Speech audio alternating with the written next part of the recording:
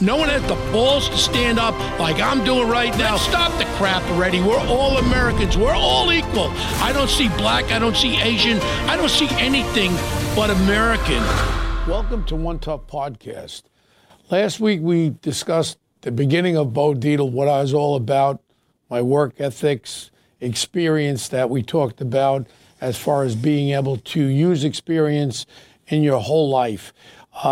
Summation, a little bit of a summation from last week was growing up with a very strict father born in Germany and a mother from Catania, Sicily, working day and night as a young kid, staying away from the organized crime kids that I grew up with because I was fearful of not them. I was fearful of my father, what my father would do to me if he ever knew I was hanging out with him.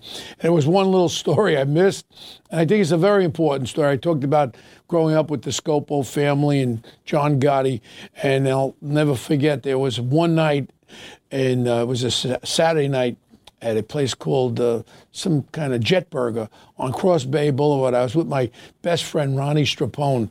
Ronnie and I grew up together in Ozone Park. Really good guy. He always had my back whenever we were in fights. Tough guy. And this was a night when we went to get some hamburgers. And I'm sitting in on an MG that I borrowed from my other friend. And there was a gang of guys. And all of a sudden, guy sitting on the car, he said, "Hey, get the fuck off my car." And the guy didn't say a word. All of a sudden, he came around and gave me a shot over here, chipped my tooth, opened my eye up. He hit me with a brass knuckle. Next thing is I got out of the car, I break in the tender. I'm swinging at these guys, whacking them. Ronnie comes out, and they all ran away. I go back to the corner, and Joey Scopo was there, and all the guys in the corner. They get in cars. Now we're searching for these guys. They're not around. Around 2 o'clock in the morning, Ronnie says to me, Strapone, says, "Come on, Bo, let's take a ride. Let's look around for the..." All of a sudden, he goes, "There's the guy." I said, "Ronnie, I don't remember what he looks like." He goes, "That's the guy. He was walking with a girl." So Ronnie said, "Just you stay in the car so he doesn't see you." He tiptoes behind him with a ratchet iron, and he tiptoes and he starts whacking him in the back of the head. The guy fell a couple of times, and Ronnie beat the living shit out of him. He ran away. He was bleeding a lot. And next thing is I go to the hospital. I get all stitched up. Word comes back to the corner where I hung out that this guy named Johnny Sears, he was a professional boxer. He wanted to meet me and fight me under the old wooden bridge in Howard Beach. So I says, "Yeah, I'm going to go meet him." All of a sudden, Joey Scopo goes, "You're not going anywhere. They're going to set you up. They're going to kill you. They got the pagan motorcycle gang guys on his side, and they're going to kill you, Bo." I said, "Dad, this is a fight." So he goes, "Baloney. Saturday noon, you come by my house around 11:30. I'll never forget, he come down with a paper bag, 2 revolvers, 38. They were loading them. I get in the car. And who's in the car? I'm sitting in the back seat, an old 66 Fleetwood. John Gotti is on one side of me. Dennis Green is on the other side of me. In the front seat, Joey Scopo is driving. And Foxy of New Lots, really tough guy. He's the passenger seat. We go to the old wooden bridge. Gotti's sitting with me. And Joey Scopo says, "Bo, you don't get out of the car. You just sit here." So now Gotti's got a gun. Dennis Green's got a gun. And Joey Scopo comes out with Foxy and New Lots, and all of a sudden, out from under the old wooden bridge, these gang guys come out, long-haired.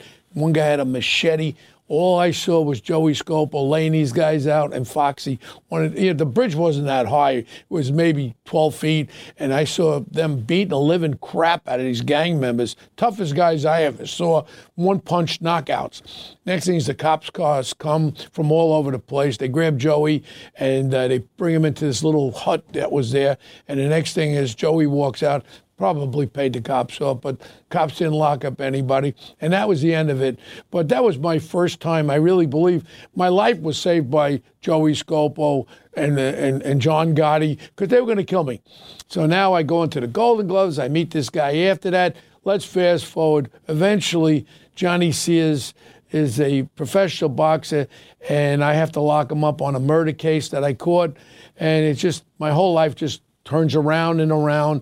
And also growing up, there was a bar on Lefferts Boulevard, and there was a guy who owned it. His name was Jimmy Burke, and Jimmy Burke turned out to be Jimmy Conway in the movie Goodfellas. So my life really starts to touch upon all these characters that I grew up.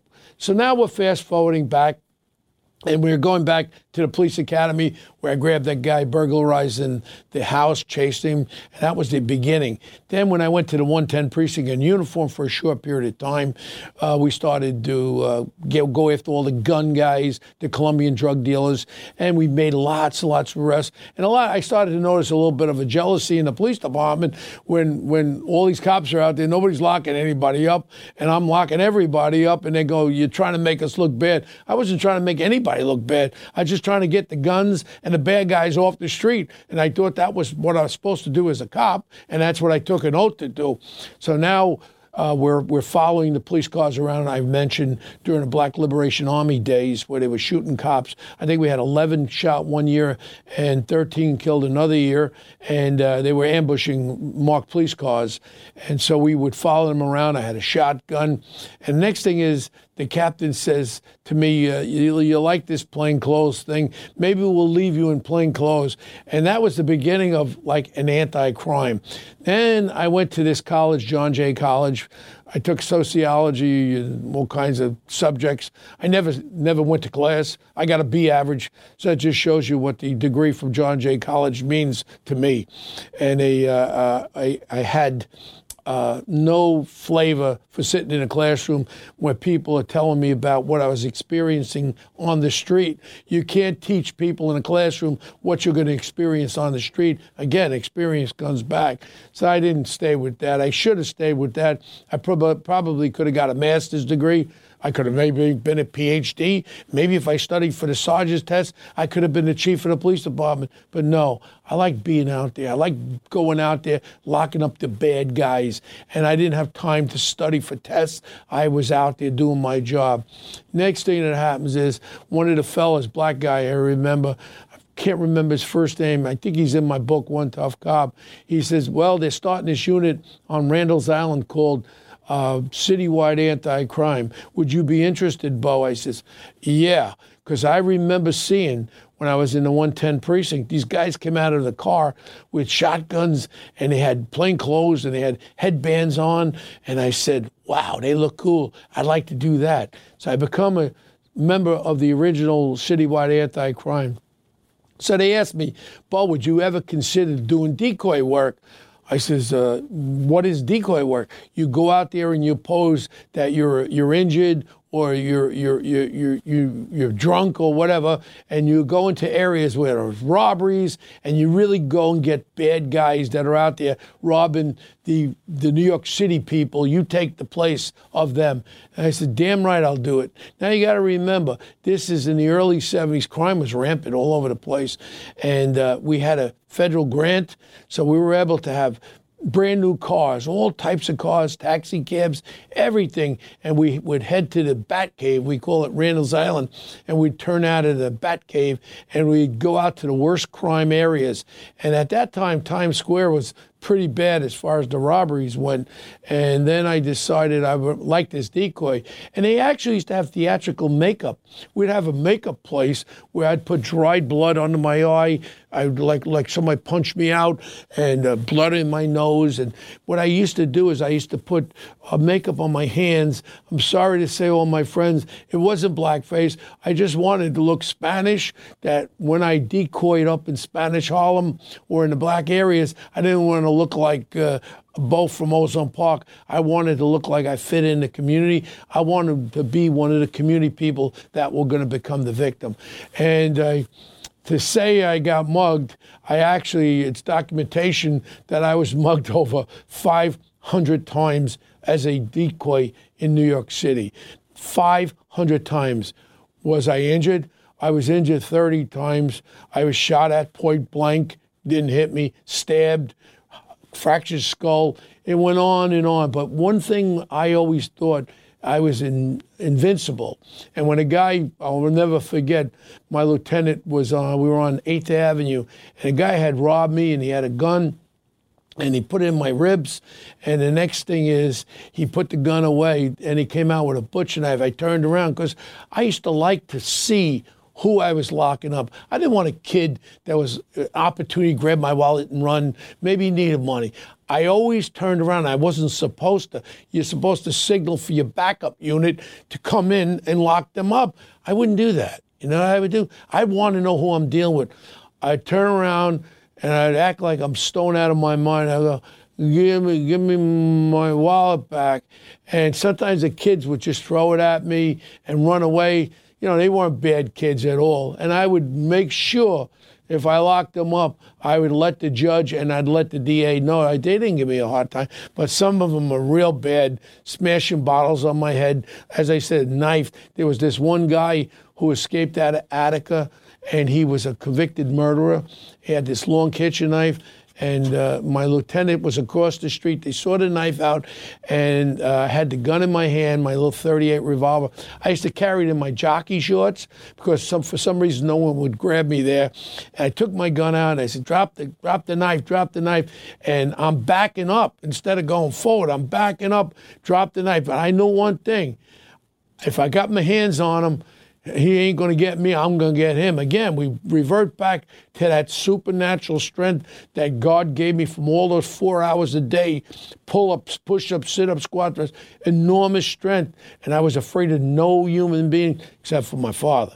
And then what I did was I yelled at the guy with the knife, and they go like this, Tommy, jump him, like there was somebody in back of him. So he turned around looking for the guy. There was nobody there. He turned around. That was my advantage. I jumped on him. I grabbed the knife, gave him a couple shots. Now I'm fighting with a knife. I got stabbed through my hand here. No big deal. And I'm punching the living crap out of him. And my lieutenant's yelling, shoot him, shoot him, shoot him. I didn't shoot him. You got to remember, one tough cop never shot nobody. And that's part of the story of my whole career in the NYPD, was I always depended on my physical strength. And a lot of times people say, well, you should have done this, you should have done that. So then I was decoying. Then I decided, you know what? I could decoy in Spanish Harlem because of all this makeup stuff I had. And they laid off the police officers in 75. I was laid off for 3 days also. I went to the 2-5, and then Inspector Grinwald was there, and he knew all about my history. He goes, Bo, would you ever consider decoying in East Harlem and Harlem? He says, let's go. I'm not afraid of nothing, Inspector. So we went out, hundreds. Then we went after, I remember Hector Camacho's gang on 112th Street, Lexington area. They were robbing all the community people. So I used to decoy. I actually had people rob me. I used to change my clothes, different clothes on, seersucker suits. I actually got robbed by the same people quite a few times over and over again. And it was just funny. When they would look at me the next day in court, I'd come with a suit on, like the way I'm dressed now, and I'd show up in court with a suit on, and they couldn't recognize me. And the great judge at that time was a guy named Edwin Torres. Edwin Torres, they call him the hanging judge, and he took a liking to me. He used to call me to the bench every time I had arraigned. You used to have to arraign your own prisoners. You get their fingerprints back, you arraign them, and the judge used to say, Bo, how was this guy? Did he give you a hard time? I'd say, Your Honor, he grabbed the wallet, or he grabbed my watch. He pushed me a little bit, not that bad. Your Honor, this guy was a bad guy. He smashed a bottle on my head, and then when I told him, you're under arrest, he fought me, and I had to fight him till I could get handcuffs on, till my backup team came. And he used to take that into consideration when he would set bail. And also, he would look at some of their history and some of their records. One of the stories, we used to have AR1, arraignment part 1, AR2. AR2 was an old a black judge. His name was Riley, really nice guy, and he used to have AR2, but they would shut that down around 5:30 in the afternoon. So I had a really, really bad guy that had robbed me. He had a knife, and I had a fight with him. And then I looked at his fingerprint, and he got away with 2 homicides. They pleaded it out to 5 years for 2 murders or something. I said, and I'm sitting in a bar drinking at Maruffi's, and I tell the rest of the crew, I said, look at the sheet on this guy. He killed 2 guys he got away with. I said, what we're gonna do with him? We're gonna teach him a lesson. So now I get my correction officers' friends in the back. They're in the court officers are involved. So I get the robes of the judge in AR2. I said, let's have a trial for this guy in arraignment. So all the guys are in the audience. They're drinking beer in the audience. And I come on. And then the court officer goes, all in session now. The Court of AR2, the Honorable Beauregard Bo Dietl is the judge today. And I go, thank you, everybody. I says, can you bring the defendant up? So they bring the guy in the back, the guy who had robbed me the night before and gave me a real hard time. I says, I'm looking at your fingerprints. You got away with 2 manslaughters, homicides down to manslaughter. You have quite a lengthy record. 70 times you were arrested? Well, I tell you what, your days of crime have ended today. I said, I'm sentencing you right now to jail for the rest of your natural-born life. Take him away from me. We went to his knees screaming, oh, my God, oh, my God, oh, my God. Everybody, we take him out. We put him in the holding cell, but there was one more thing that's got to happen. He had to get arraigned again, really. And so when he went before the arraignment judge, he was crying, Your Honor, I did it. I'm sorry. I didn't know he was a decoy officer. But these were things I guess you couldn't do today, but we did them back then. And then whenever there was unruly prisoners that would beat up and rape other prisoners in the cell, they would call me in Marufis, and I'd go in there, and I would put it this way. I would interrogate prisoners, and I only did what I had to do. If someone swung at me, that was going to be the end of it, and I used necessary force, and I used the force that God gave me, where I didn't have to kill anybody. Again, when you're on the street, one guy fired at me, I believe it was the 103 precinct. He fired at me 5 times point blank. He missed me. He threw the gun down. He goes, you got me. I go, I got you? And put it this way, he went to the hospital deservingly. I could have killed him. When I re-looked at my whole police career with, I think, over 1,600 felony arrests, real good felonies, I realized I could have justifiably killed maybe 15 people that I would have had more medals. But that wasn't what it was about. One tough cop killed nobody. And everybody looks at me, you never used your gun? No, I never used my gun. So when I talk about crime and about correcting crime, and when I hear about the brutalness of police officers, it bothers the hell out of me because it can be done properly, and I did it properly. And over my career, when I was a police officer out there, I depended all the time, like I said in the beginning, on the physical strength. And I had a great partner there, Tommy Colleran. And we all know about the famous nun rape case, which is on one of my podcasts. And I don't want to get into the lengthiness of the timing of that. But this was a case that was labeled as the most heinous crime in New York history. The rape of the nun was done. They carved 27 crosses. And the rape was done on Saturday afternoon. It didn't hit the news until Wednesday. And then Fat Tony Salerno called me over, who I had met through Ralph Scopo, who I used to drive up there before I became a cop. And he knew me. He goes, what are you and your Irish partner, Tommy Colleran, God rest his soul, one of the greatest partners anybody can have. And he goes, what are you and your Irish partner doing? I says, well, they got 200 detectives involved. Tony, we're not involved with this. He goes, that's bullshit. You're the guys that are hot shots in this area. So then I asked the Captain Fortunato, please give me 3 days to work on this case. And Tommy was a little depressed because he got caught with all these parking tickets. And he may have lost his detective badge. So I said, I got to save my partner, Tommy. What could make them not take his detective badge? In my mind, I said, if we ever break this case, we'd be like the fair boys of the New York City Police Department. Only on my feelings that I had of being a detective were we able to break it. And in my book, One Tough Cop, 90 pages are devoted how we broke it. We got one in Chicago, one in New York, and we were able to break this case. And then all of a sudden, miraculously, here was our reward. Tommy and I were partners up in the 2-5 in East Harlem. We locked up all the gang members. We went after them extorting people. You know what our reward was? Our reward was they shipped me to one end of Brooklyn in the 7-5, the highest crime precinct in the city, most murders in the city. And Tommy was shifted to the 8-8 up on the other end of Brooklyn. They separated us. A jealous guy, and his name was Jimmy Sullivan. He had an inferiority complex. Now, I'm no big guy. I had to sleep on the floor to make 5'8". I don't know how this guy made it, but he had an inferiority complex. What was that called? The Napoleon complex. And he didn't like me because he could never take credit for breaking one of the biggest cases. Again, Mayad Koch, most heinous crime in New York history. They raped her, sodomized her, carved 27 crosses, put brooms into, defecated her, left her, pushed her down the stairs in a convent. And this animal, 2 animals that did this, and Tommy and I, on our own, with no help from anybody else, broke that case. And the chief of detectives could never go on TV and go, through intensive investigations, the detectives of the New York City Police Department Detective Squad broke this case. No, sorry, Jimmy. It was Bo Dietl and Tom Colleran, God rest his soul. We worked our butts off for 3.5 days. We got one in Chicago. We got one in New York. No, the guys that broke the case of the nun rape were 2 cops, 2 broken down street cops that believed in what we did, knowing our neighborhoods, and we went out on the street. We turned the whole neighborhood upside down. We told the drug dealers, you'll never deal another drug. The prostitutes, the pimps, you'll never ever do business until we catch these guys. And we were able to get them in 3.5 days. It's the story of story, and if it's ever told properly, it can make every movie look like nonsense. You know why? Because this actually happened.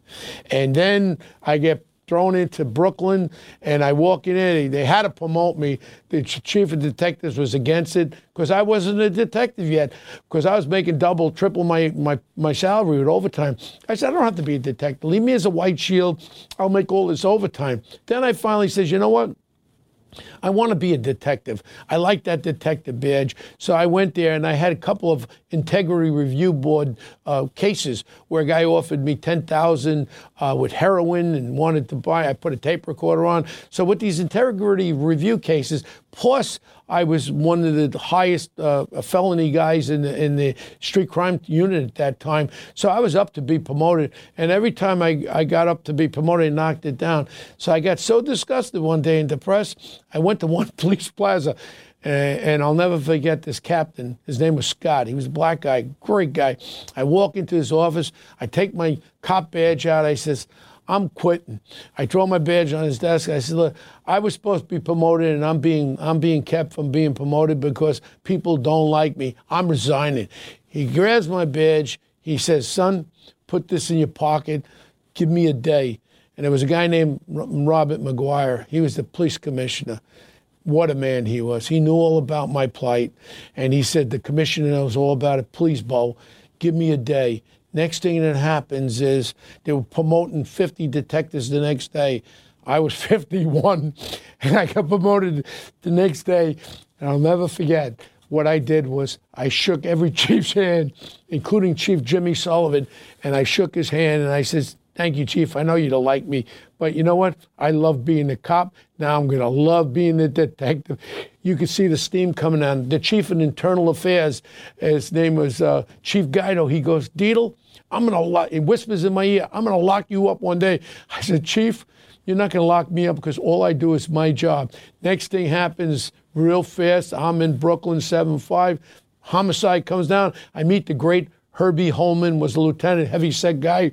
He says, Dietl, you got the first homicide. I didn't even know what the hell I was doing.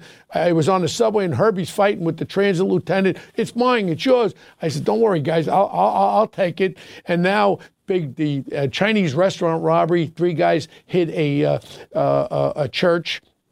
Jehovah's Witness church, robbed 200 people. So I knew one thing, the anti-crime guys were the best. I meet with the anti-crime guys. Now I'm a big squad detective, big deal.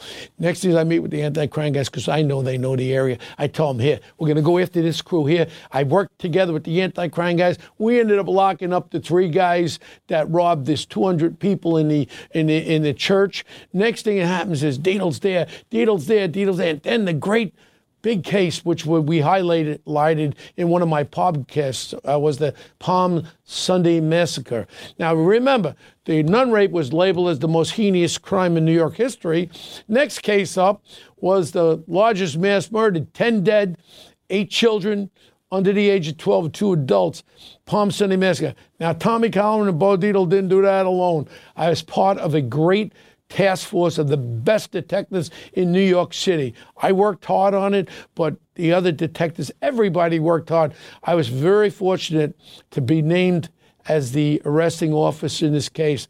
I got put on the front page of the papers. I got put in the newsreel walking this creep out. It was funny. We were looking for him. And on one of my podcasts, I talk about the whole investigation, so I don't want to go over it right now. But I had to lock him up. He was in jail. We had him under surveillance. He slipped the surveillance, and he raped and sodomized his mother, and he was in jail. And every one of these guys that I locked up are all out. They're probably, maybe they're even deputy mayors of large cities by now. Who knows what's going on? After that happens, I get a call. My Arabs, my friends from Saudi Arabia were in town. Now, I had an illegal, because you weren't allowed to work off duty back then. It was called moonlighting. You couldn't do it. I had a bodyguard company. I used to travel to Saudi Arabia, all over the world, because arm wrestling. I was a New York State arm wrestler, and they used to have these big Lebanese bodyguards, and they used to love me arm wrestling. They're like 300-pound guys, and the prince used to bet money on me at these clubs, at these belly dance clubs, and I'd rip their arms out all the time. So I was like, I guess, a court gesture, you could call them. But I came home with hundreds of thousands of dollars sometimes, and they used to give me cash. I used to put it in my socks. I used to bring it back to the country stuffed in my socks. Statute of limitations, long gone. But I did put it right into the economy. I bought a new car, new Cadillac. I bought nice suits. I bought Brioni clothes. I bought beautiful shoes, shirts. So I used to put the money right back into the economy. I was a moron. I didn't save, because I didn't know what saving was. Hey, you have $10,000, $20,000 in your pocket. How can you spend it? I also gambled too. So I used to go through the money. I fed it back into the economy. Now, the Arabs call me to the Helmsley Palace Hotel. They're in the triplex. Michael Jackson's in one, we're in the other one. So the prince hears about Michael Jackson. I meet Bill Bray, who was the director of security for Michael Jackson, ex-New York detective. I said, you think I could get my princey to come over and meet Michael? He goes, sure, Bo, whatever you want. He goes over and meets him. So now they turn on the TV, and who's on the TV? I'm walking out, Christopher Thomas, the guy that killed the 10 people, Palm Sunday massacre. And the princes all are so impressed. I have Abdulaziz bin Nasser. I had Fahad bin Turki bin Abdulaziz. And they go, Bo, you're so famous. We go to La Jolla tomorrow. Now, we were supposed to go to City Hall. We were going to get, I think I was even going to get promoted to a second or first grade detective, whatever the hell it was supposed to be. I called my lieutenant up, and I says, look, I'm going to take a couple of days. He goes, what are you, nuts? He goes, you're getting cited by the mayor tomorrow. I says, look, I'll see you when I come back. I hop on a private jet. We go to La Jolla. We have a big party in La Jolla at his house. Next thing is the princes say to me, Bo, you're very famous. Did you ever jump out of a plane? And I said, no. Make a long story short, this is the break of my life, probably. I end up jumping out of a plane. I really wasn't instructed too well, and I ended up breaking my leg in half, compound fracture. My ankle was broke, and I'll never forget, they put a tourniquet on me. They say to me, Bo, can you make it back to San Diego? I said, yeah. Next thing is I'm in a hospital for about a month, and then I'm in the house with all these servants in La Jolla, and I want to come back. I want to be Bo, the homicide detective again. And next thing is I come back to New York. They go, well, they're not going to let you come back to full duty. You're going to have to do light duty. Now, light duty's one of these things. I had 30 injuries. I could have retired on any one of those injuries probably. And then what happens is I then go and I say, well, I'm not going to do light duty. And I said, I'll put my papers in. I lost millions of dollars because I could have got 3/4. I didn't. I put my papers. I then put my papers and I retire. And then Nick Pileggi. We're going to start our next story with Nick Pileggi because he finds out about it. And Nick Pileggi puts me on the cover of New York Magazine, How New York Lost a Top Detective. That was the difference of the next part of my life, which we're going to talk about. Movies, books, acting. My life began again with one name, Nicholas Pileggi. And you go look him up. He changed my life. And to the next episode, we'll talk about my life after retiring from the New York City Police Department. Enjoy yourself. Till next week, we'll stick with this story until it's over. Thank you.